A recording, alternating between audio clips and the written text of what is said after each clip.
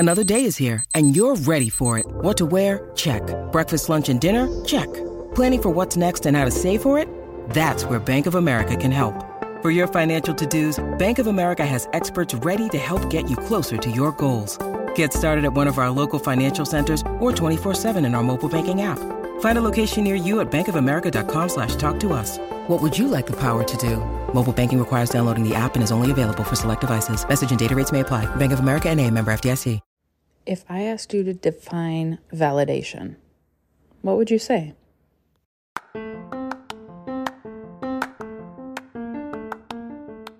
Welcome back to the Anxious Therapist podcast. My name is Jacqueline and I am your host.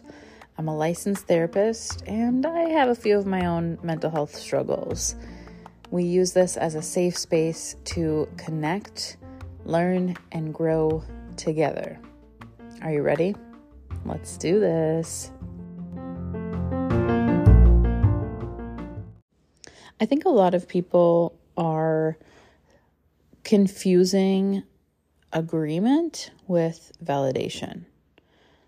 I do not need to agree with someone in order to validate them. And that is the biggest distinction that I want us to have moving forward. Because there are many times where I don't agree with a person about what they're saying or, how they're feeling or telling me how I made them feel. And I'm like, I didn't do that, or I don't think that's true, or I don't agree with that. But I can still offer validation and say, okay, so that feels true for you. I can see how from your perspective, you would think that. And I'm telling you right now, that if you started leading conversations, particularly arguments or tense moments in your relationships with validation, the other person's walls would come down. They would stop getting so defensive and it would not turn into a knockdown drag out every time. The thing is, we're all really quick to get defensive. Nobody wants to feel attacked. Right? So the second somebody comes to us and says, hey, I didn't like it when, or it hurt my feelings when you, boom, defenses are up instantly. Because my brain is automatically going to start thinking of a justification as to why I did what I did in response to what you're saying. Right? I don't want to feel shameful or guilty, and I'm not a bad person, so I'm not going to let you sit here and tell me that I hurt you in some way because I need to defend myself. That's the automatic response that we have. And now, why do so many of us with childhood trauma have issues with our parents? Because we never felt like they could take accountability and offer us support and validation in the way that we needed, right? So historically, we'd go to our parents and say, it hurts my feelings when you yell at me like that. And they're like, well, you shouldn't have done this, or you're not listening to me, or I had a long day at work, right? And now we're seeing that same kind of behavior be repeated in our friendships and our relationship. Like every time we try to go tell somebody something, we're met with this defensiveness. Now, this is something my husband and I are working on, like aggressively. Like we are putting so much damn effort into taking a step back, taking a moment, and learning how to listen before we respond. It is human nature to get defensive, okay? But we can train our brains to stop and say, how can I offer validation and connection first? Because even if you feel like you need to justify your end of things, if you offer that validation and connection first, the other person's guard will immediately go down. So let's say I tell my husband, hey, it hurt my feelings when we woke up this morning and you didn't ask how I slept last night. This is not a real example. This is just so that you have an idea of what this looks like in action, okay? I tell him, hey, it hurts my feelings you didn't ask how I slept last night.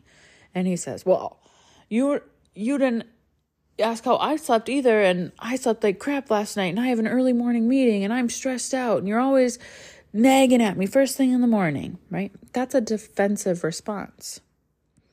What he could have done was say, you're right. I didn't ask how you were feeling this morning. How'd you sleep last night? That simple just acknowledgement of, yep, you're right. I didn't do that. That's valid. That's all most people are looking for. Even if you don't agree, let's say someone says something and it's completely unhinged and you're like, where did that come from? That's a false story you're telling yourself. That's not true, right? If you even just say, I agree, this is something we need to talk about. Boom, defenses lowered. Whoever was just coming at you with something and feeling a type of way, if you say, I agree, this is really important for us to talk about. They will feel that sense of validation. They will feel that sense of being heard.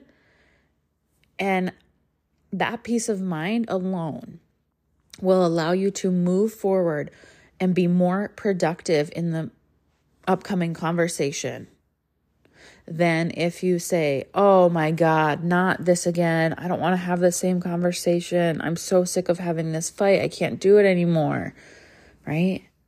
That's super invalidating because whoever's coming to you, let's say it's your partner, they're coming to you and they're saying, I'm struggling. I know we've talked about this a lot before, but like it's still weighing on me, right? That's what they're saying. And if you're approaching it going, I don't want to do this. You're always on my ass about this. I can't keep having the same conversation. Now I just shut down. So simply saying, I agree, we need to talk about this. That will do the trick. That will get everybody off of the defense and feel like now we're a team. We're tackling a problem instead of each other. I just said this to some coaching clients that I'm working with. A couple. It's you and your partner versus the problem, not you versus your partner. How can you be more validating?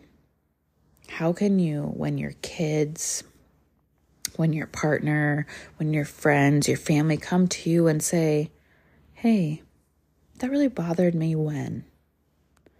And they give you open, honest feedback. They feel safe enough with you to try and tell you when they were hurt. That's a huge compliment. When your family, your friends, your loved ones aren't talking to you like that, they're not telling you when they feel a type of way, that's when the relationship is coming to an end. That's when they're like, it's not even worth it anymore. So first of all, feel honored that someone feels safe enough to express themselves to you. That means they still want this relationship to work. They still care about it enough. They're still in it. It's only a bad sign, a red flag, when they stop doing those things, okay? So when let's say your kids come to you and say, hey, Mom, it really hurt my feelings when this thing happened. If the first thing out of your mouth is a justification, oh, well, I was going through a lot when you were a kid and it was really hard for me. And don't you think about what it was like? And I could hardly pay the bills and I was stressed out and I was blah, blah, blah, right? If that's the first thing out of your mouth, you've entirely missed the point already. Now your child has shut down and they go, okay, yep, always the victim, never able to take accountability. But if you said, wow, I had no idea you felt that way. Thank you for telling me that. I hear you. Now you have just done an immeasurable amount of repair in that relationship. Something that your child has always been longing to hear, you made that connection with them. And if you're listening to this and you're going, how do I get my parents to hear this, right? Don't give up. Your ability to make changes and set better boundaries and use healthier communication styles has an incredible ripple effect on the people around you. I am seeing it at work in incredible ways in my own life right now, in ways that it's not my story to share. Maybe down the road there will come a time where my family member and I are ready to share this story together potentially, but I am living proof of what happens when you allow people to just learn from your changed behavior and allow them to see what it can be like when you both start utilizing healthy communication and better boundaries and validation. So if you're a parent listening to this and I want you to be asking yourself, do I validate my children? And maybe that's something you need to ask them in an age-appropriate way, right? Like, I don't have children of any age where I can say, hey, do I validate them? But I know that when Lars comes to me and he says, Mama, I'm scared, right? Because he heard the dryer upstairs and it freaked him out. He comes to me and says, Mama, I'm scared. And I'm able to scoop him up at 2 years old and give him lovin's and snuggle him. That's validation, right? Oh, that was scary. You didn't know what that noise was. Rather than, there's nothing to be scared of. It's just the dryer. Okay? So taking a look at your own behaviors in your relationships with your kids, your family members, your partner. Can you learn how to validate first and then explore your side of the story second? One of the things that comes up so often in my work with couples is that, well, he doesn't say how he's feeling until I just said how I'm feeling. And so now it's totally taking away from me going to him and saying, hey, I'm feeling this kind of way. And then he says, yeah, well, I'm feeling like this. But he never brought that up before. He's waiting until I bring something up and then totally kind of stealing my thunder. That's because neither of you are cultivating a safe space to validate one another. My husband, Derek, and I are working on this big time, and it's really difficult. And you have to be willing to humble yourself and keep your ego in check. And the second you start justifying, go, oh, shit, I'm not trying to do that anymore. Hold on. Here's what I wanted to say. And start over. Give yourself permission to make mistakes and immediately repair it once you catch it. Because the justification, the defense mode, it turns on automatically. You have to be very conscious and aware of your responses in order to start using validation more effectively.